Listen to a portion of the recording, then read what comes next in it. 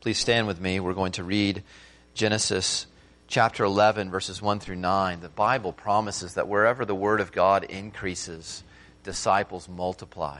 Your discipleship, your relationship with the Lord Jesus as the true King will multiply in your heart when God's Word increases in your heart. And so this is our prayer today, that this Word in Genesis chapter 11 would multiply our love and trust in the Lord Jesus. Genesis 11, verse 1.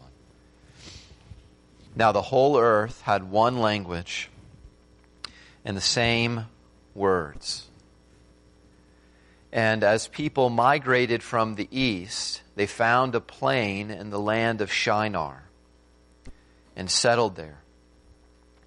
And they said to one another, "Come, let us make bricks and burn them thoroughly." And they had brick for stone and bitumen for mortar. Then they said, "Come, let us build ourselves a city and a tower with its top in the heavens, and let us make a name for ourselves, lest we be dispersed over the face of the whole earth." And the Lord came down to see the city and the tower which the children of man had built. And the Lord said, "Behold, they are one people, and they have all one language, and this is only the beginning of what they will do, and nothing that they propose to do will now be impossible for them. Come, let us go down and there confuse their language, so that they may not understand one another's speech." So the Lord dispersed them from there over the face of all the earth, and they left off building the city. Therefore its name was called Babel, because there the Lord confused the language of all the earth, and from there the Lord dispersed them over the face of all the earth. You may be seated. If you're competing in a beauty pageant, there's one answer you need to be ready to give: world peace. You know what the judges want.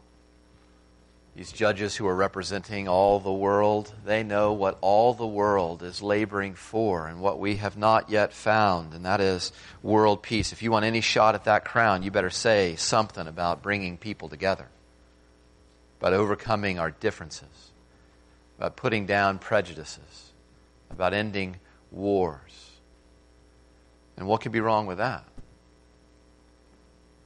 I mean, there's this idea, and John Lennon sang about it, all would be right if we all just got along.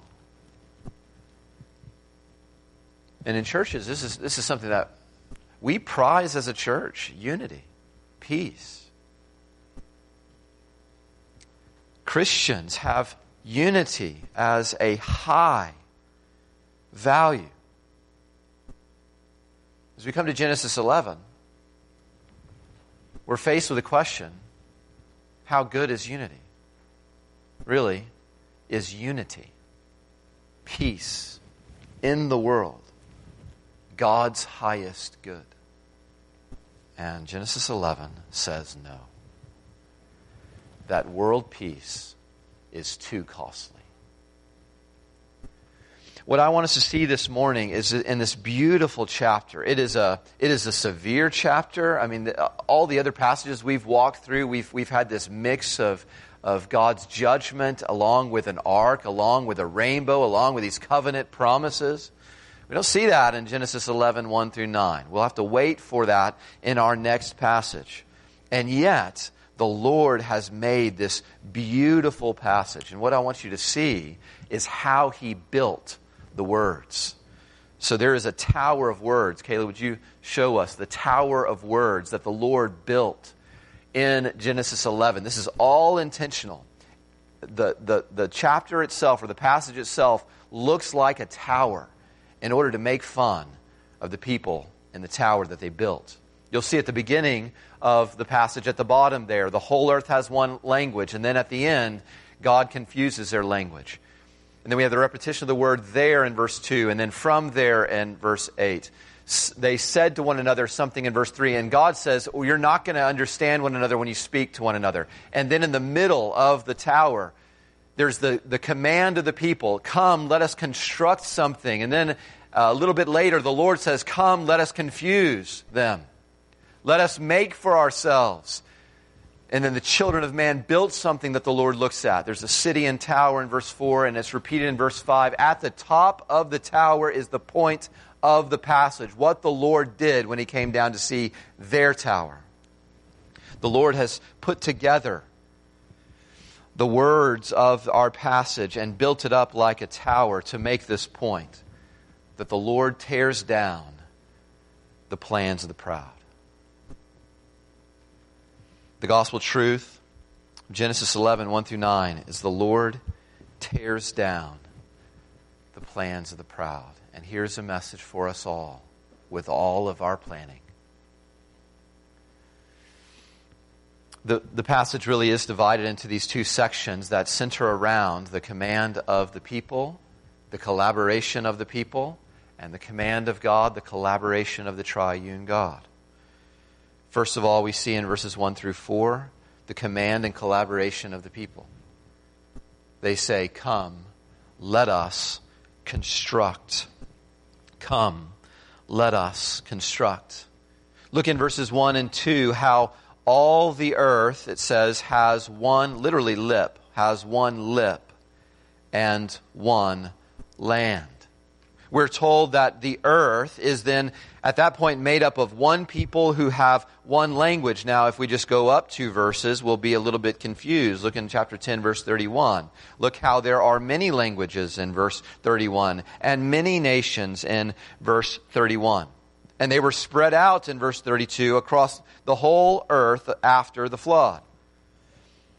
We shouldn't be confused. The only reason we would be confused is if we think Genesis 10 and 11 are ordered by time rather than by topic. In fact, Genesis 11 happens before Genesis 10, and Moses wanted the topic of Genesis 10 to come before the topic of Genesis 11. Genesis 10 says, where did the nations come from? It gives the answer that it all comes from Noah's sons. And then in our passage, we are asking the question, how is it that one people became many nations? And the answer that is given to us comes in the form of another question, and it is, what did they do with their one lip? When they had one language, how did they use their words? Come, let us construct. The whole earth agrees to one will and one worry. The whole earth agrees to one will and one worry. And if I can just stay in this architecture kind of imagery, there is a blueprint of the human will that we see in our passage in verses 3 and 4.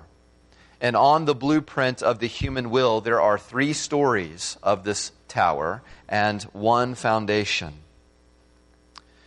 First thing we learn about the human will is that it is ambitious. Beloved, know this about your hearts. This is in your heart, is a will to be ambitious. Humans want to accomplish something great. We all want to do something with our lives. I'm convinced that that's part of what it means to be made in the image of God who created things. We want to do something great. And verse 3 doesn't look all that great. This is a very humble starting project in verse 3. They say, come, let us make bricks. But notice how their achievement of that plan leads to progress in their ambition. Verse 4, with these bricks now, let us make a great city that has a great tower in it. The human will is ambitious. But the human will is also arrogant. That ambition is ultimately to make a name. Notice who they want to make a name for. They want to make a name, not for God. Their ambition is arrogant. They want to make a name for themselves.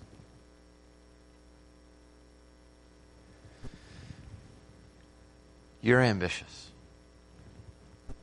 There's a sense in which all of us could put ourselves into this chapter and say we are all trying to work and spend our labors to build some ambitious tower. It's wise for you to know what you're working for.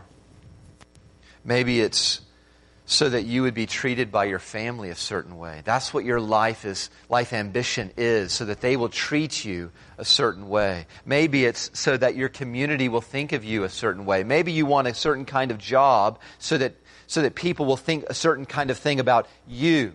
You need to learn from the Tower of Babel that even good desires, this good desire of, I want to use my life for something great, that can be tainted with pride. The heart of Babel fills our country. The heart that we see in Genesis 11 is what we breathe in every day in this country. Do something. Make something of yourself. Don't waste your life. Do something great. If we make a great tower, what we will really be doing is making a great name for ourselves. That's really what they're building. Babel is a building of popularity and a building of prosperity for humans. The human will is ambitious, the human will is arrogant, and humans, thirdly, will apostasy. Now, that's a theological term, apostasy. That just sounded good because it started with an A. But let me just define it for you. Apostasy means turning away from the Lord. That's ultimately what the humans will to do. That's where this tower is building up to, a turning away from the Lord. The biggest problem in our passage is hinted at in the first two verses. Did you catch this? Listen to the words. The whole earth settled in one place. Do you see the problem? This really is a fitting conclusion to this series in Genesis 1 through 11, because Genesis 11 is showing us how far humanity has come since Genesis 1. Really, Genesis 11 is just showing us as clear as possible in this great tower how far it is humanity has gone from God's ambition in Genesis 1. Look back in Genesis 1:28. Flip back there and hear at the very beginning of our series, what is God's ambition for humanity? He makes men and women in His image for this blessed purpose. And notice, it is not that they would settle in, but it's that they would spread out. He commands them to fill the earth, not stay in one place, but to fill the earth, so that as they worship the Lord and show the earth what the Lord is like, He will then fill the whole earth with His worship.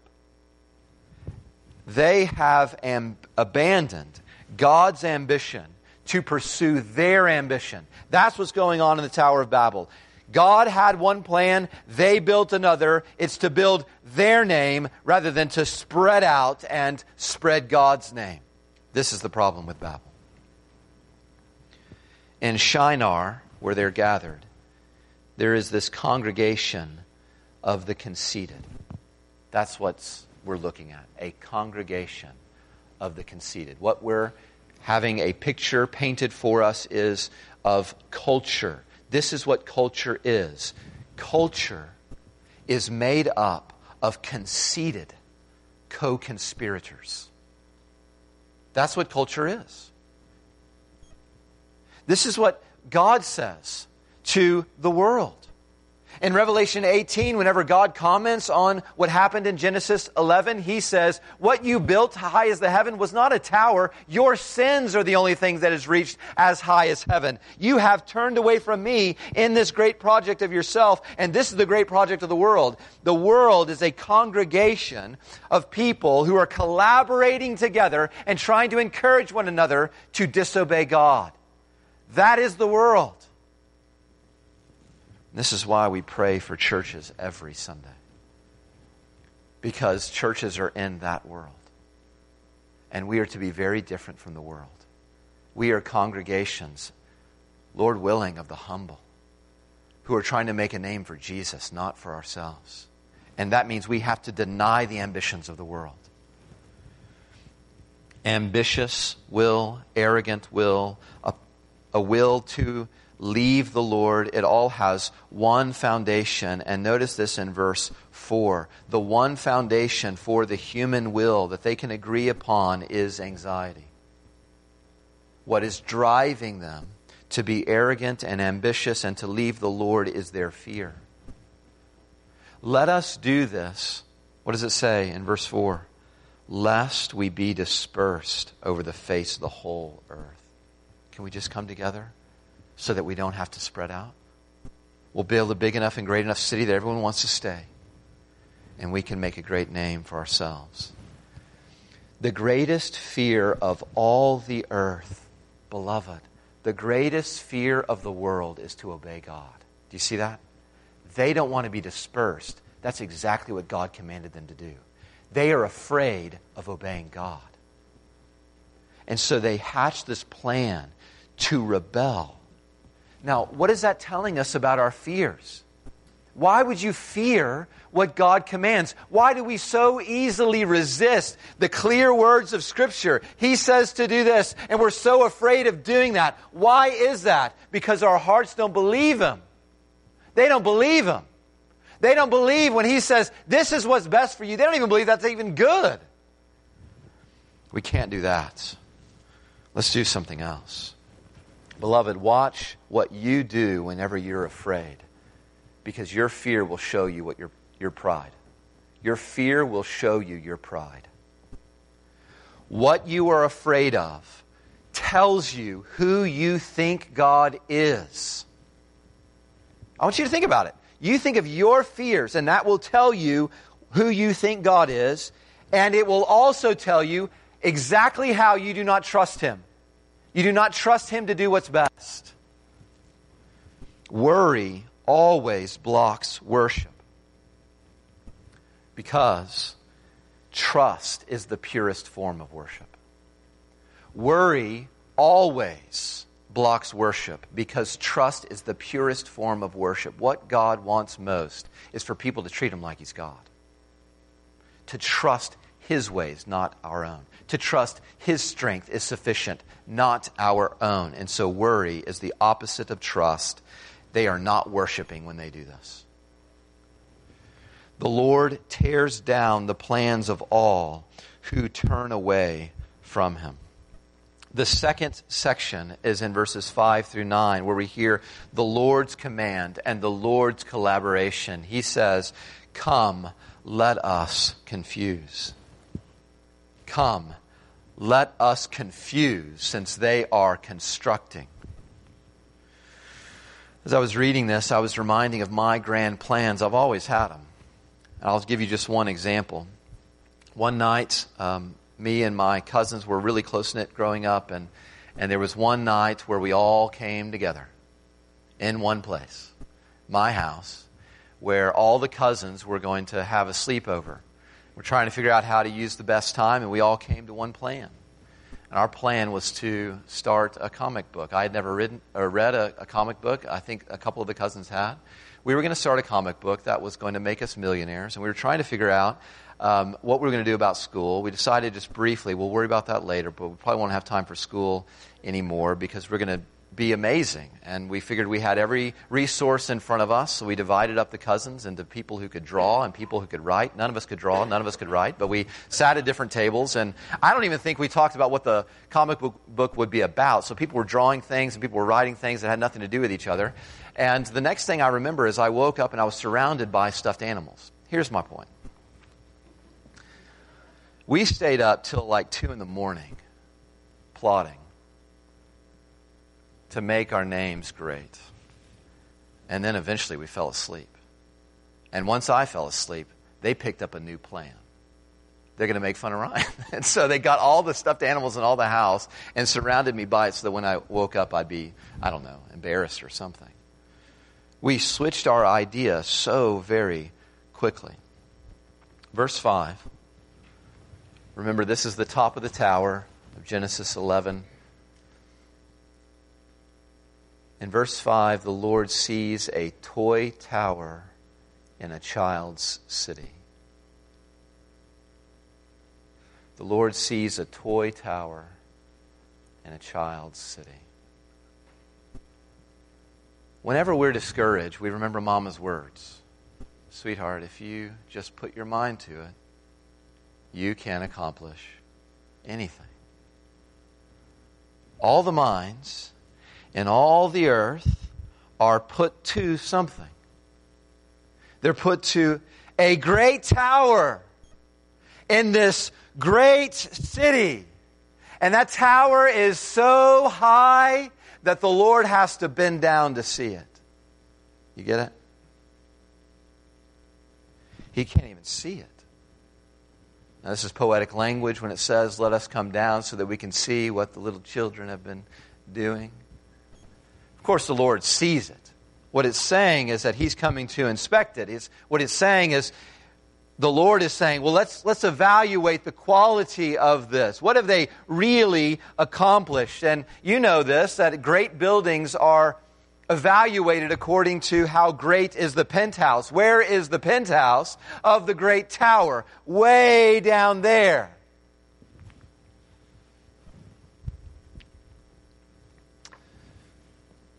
We were made to do great things. There's something really good about ambition. You were made to do great things. And a lot of great sounding plans are tiny.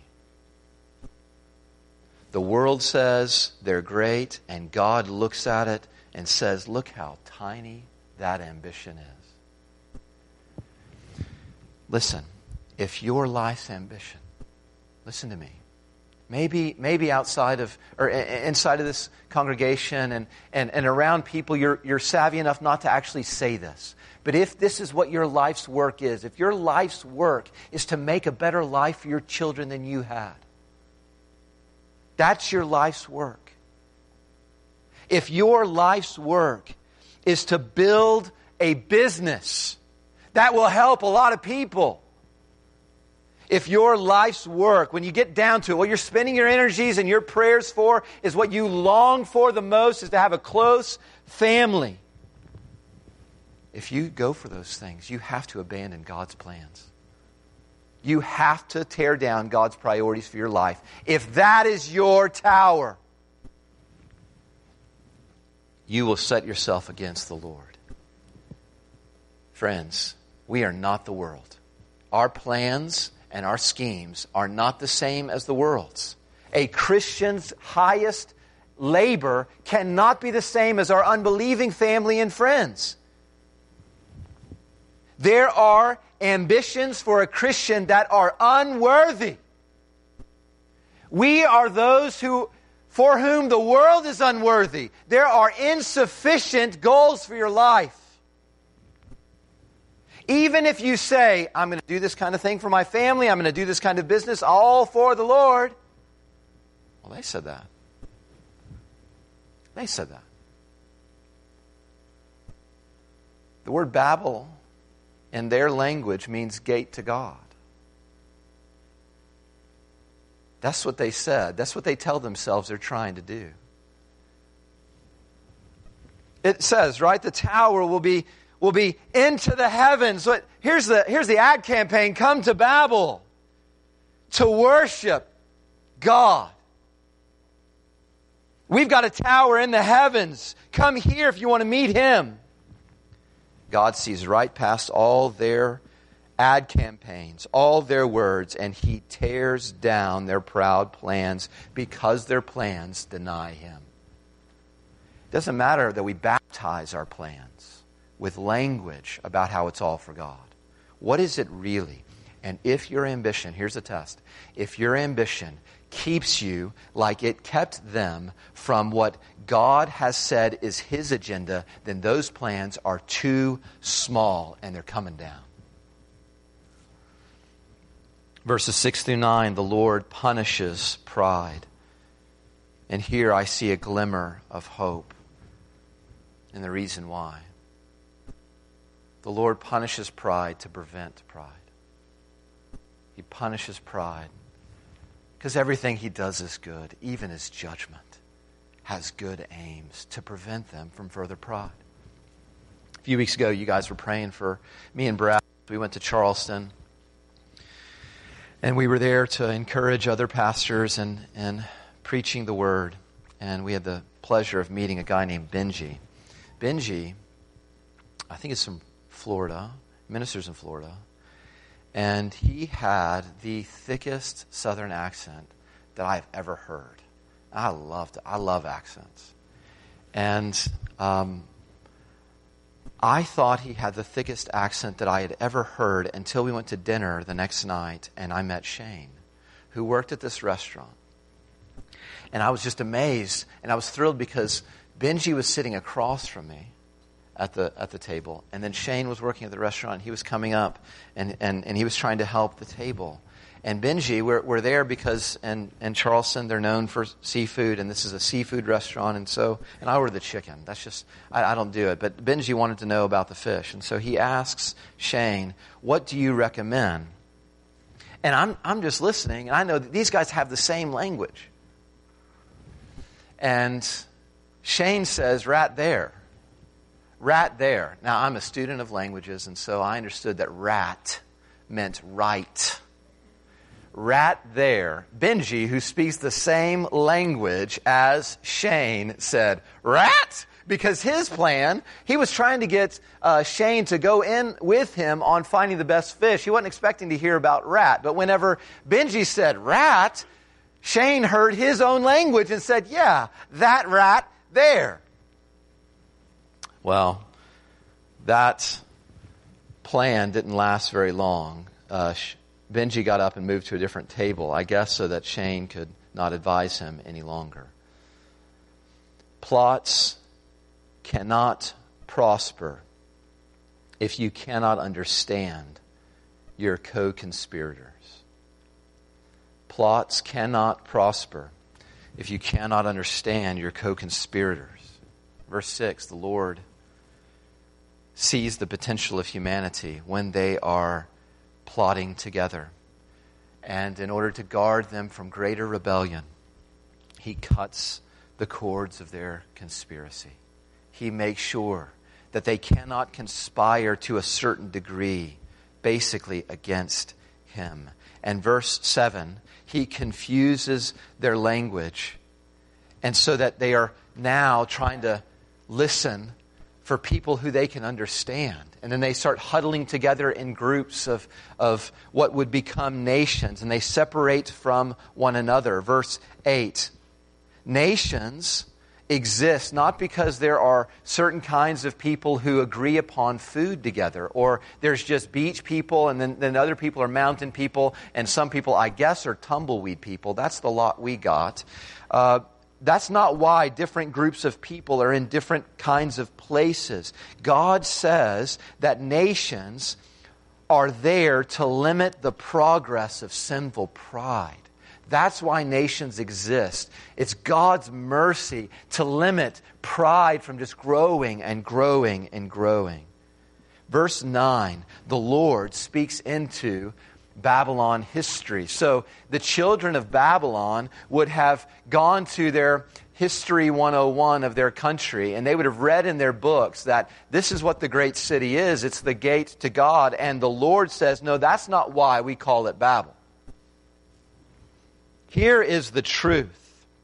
The reason your great city is Babel is because I made them Babel. I made them Babel.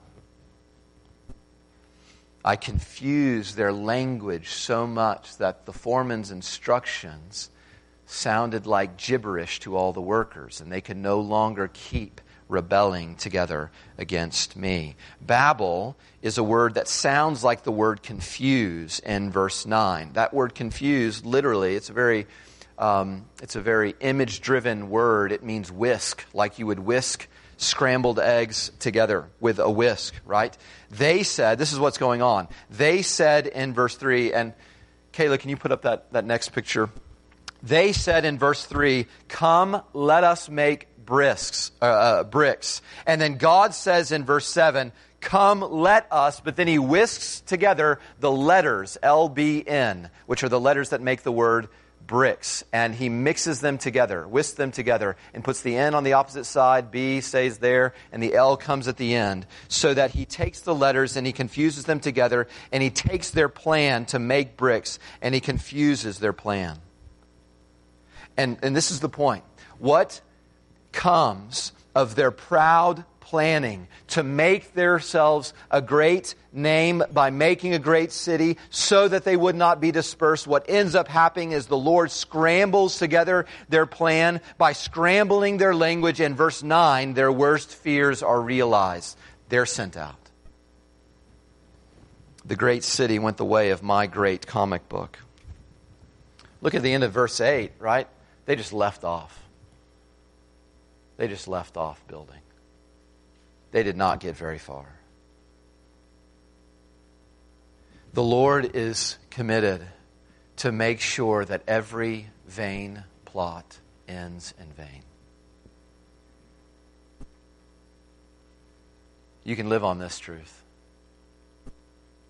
The Lord is absolutely committed to make sure every vain plot, every plot and plan that we have that's actually about us, He's going to make it end in vain. Meaning, it will be vanity. It will be like a grasping at the wind. It will not come together. It is when the Lord gives you what you want in rebellion to Him that you know you're really ruined. So, Christian, there are a couple things we learn about our ambitions. Whenever we're saying, come, let us do this, or I am going to do this, James says that we should always say, if the Lord wills. Look, they willed to stay. The Lord willed that they would spread out and not stay. And in the end, the Lord always will get His way.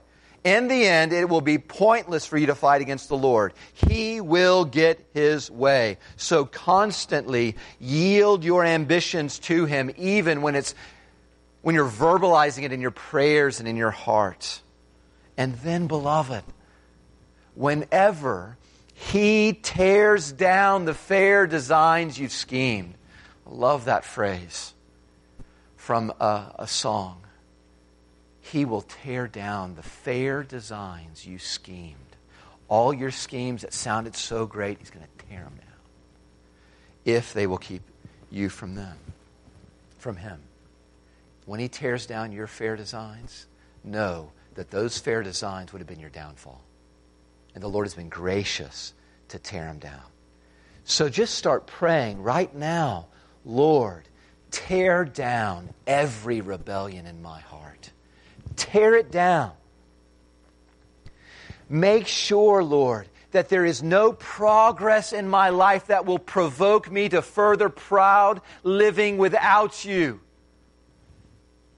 The Lord tears down the plans of the proud. Turn with me to Acts chapter 4. Turn to the right into the New Testament, page 912 in the Bible's provided. Acts chapter 4, verse 24. And understand that Genesis 11 would have come to the nation of Israel when Moses was also telling them, look, don't be proud. When you get into the promised land, if you are proud and you go the way of the world and you forget God, I will send you to the world. I will disperse you like I did the people at Babel. I will send you out, and here will be a sign of my judgment. You will be scared because you will be hearing your enemies with all the swords speaking in a language you do not understand.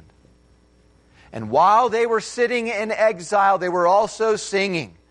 They were singing a song that said, why do the nations plot in vain and the peoples plot against the Lord and His anointed?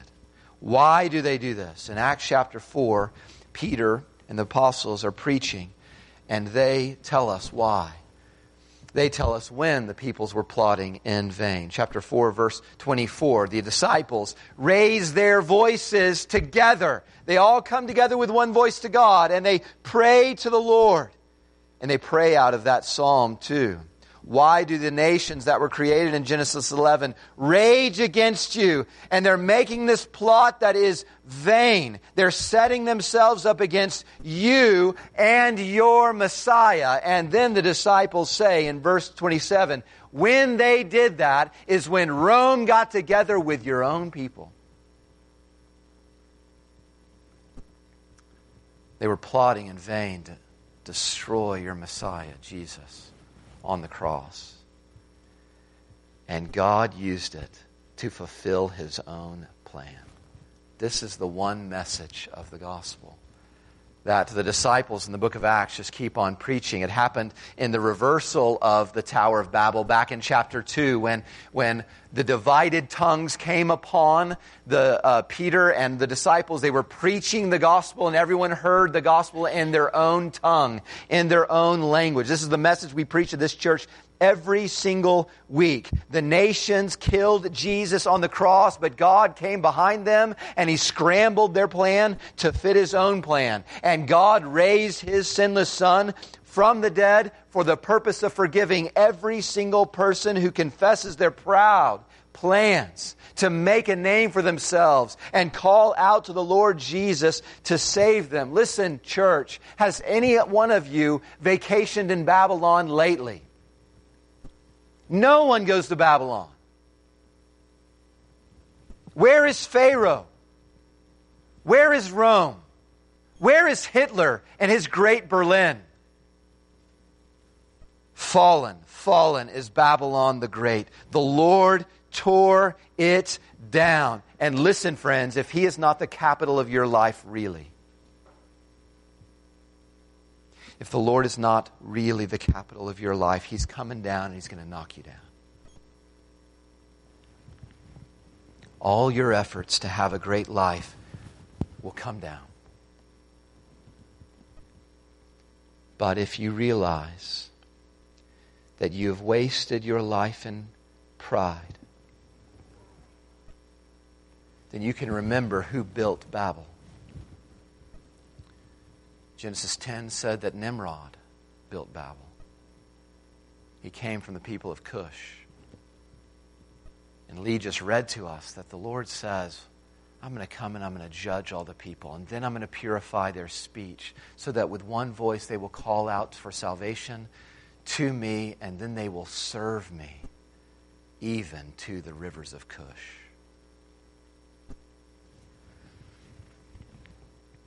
The Lord promised even to save the very people who built Babel. Jesus came down. And He came down to lift up the lowly. Friend,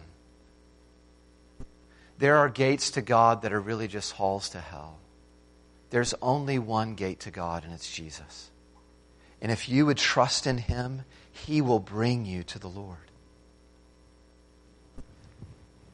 There is another undoing of the Tower of Babel for the church. You need to know, as a Christian, there is a unity that God is going to tear down, and there's a unity that He is behind. In Christ, He calls us together to undo the very sin of Babel. Jesus gives a great commission. And His great commission, if you think about it, is really just a mission of sending out people to spread throughout the whole world, ultimately to build up His name.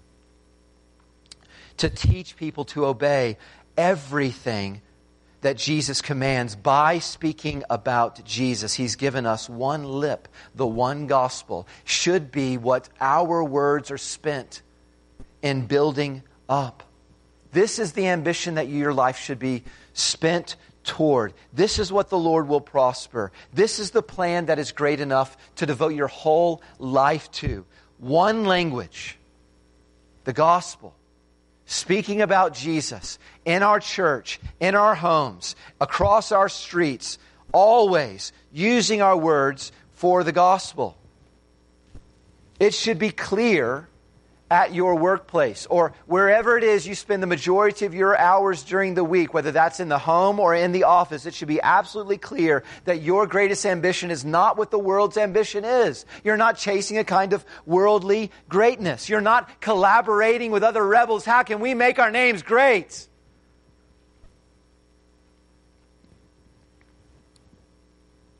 It should be absolutely clear, every one of you who names the name of Christ, that your life is for Jesus. And it should be clear in our homes when we talk to our spouse and our kids or our parents. We're not mainly, listen to me, your job in your family is not mainly to encourage your family members to live a healthy life or a secure life. Your job as parents is not mainly to make your kids ace the test the next morning. Don't spend your words just doing that. Don't try to just build into your kid good habits so they're productive members of this worldly, rebellious society. Don't choose to do that while leaving the Bible closed and your mouths closed in prayer and in singing. The main thing we should be doing is every day talking about Jesus and His ambition to spread His name. He has spread us out, and we're spread out to this nation and the people of Graham primarily to make a name for Him. And none of our words will be in vain when we do that. The Lord tears down the plans of the proud. Let's pray. Father in heaven, we ask that You would make us a church who makes a name for Jesus. Only one life You've given, it soon will pass. Only what is done for Christ will last. Oh God, guard us from proud plans that You will break down. And make us devote ourselves to lifting up the name that ultimately is our joy, and bear much fruit in spreading the fame, not of us, but of Your Son. And we ask this in His name. Amen.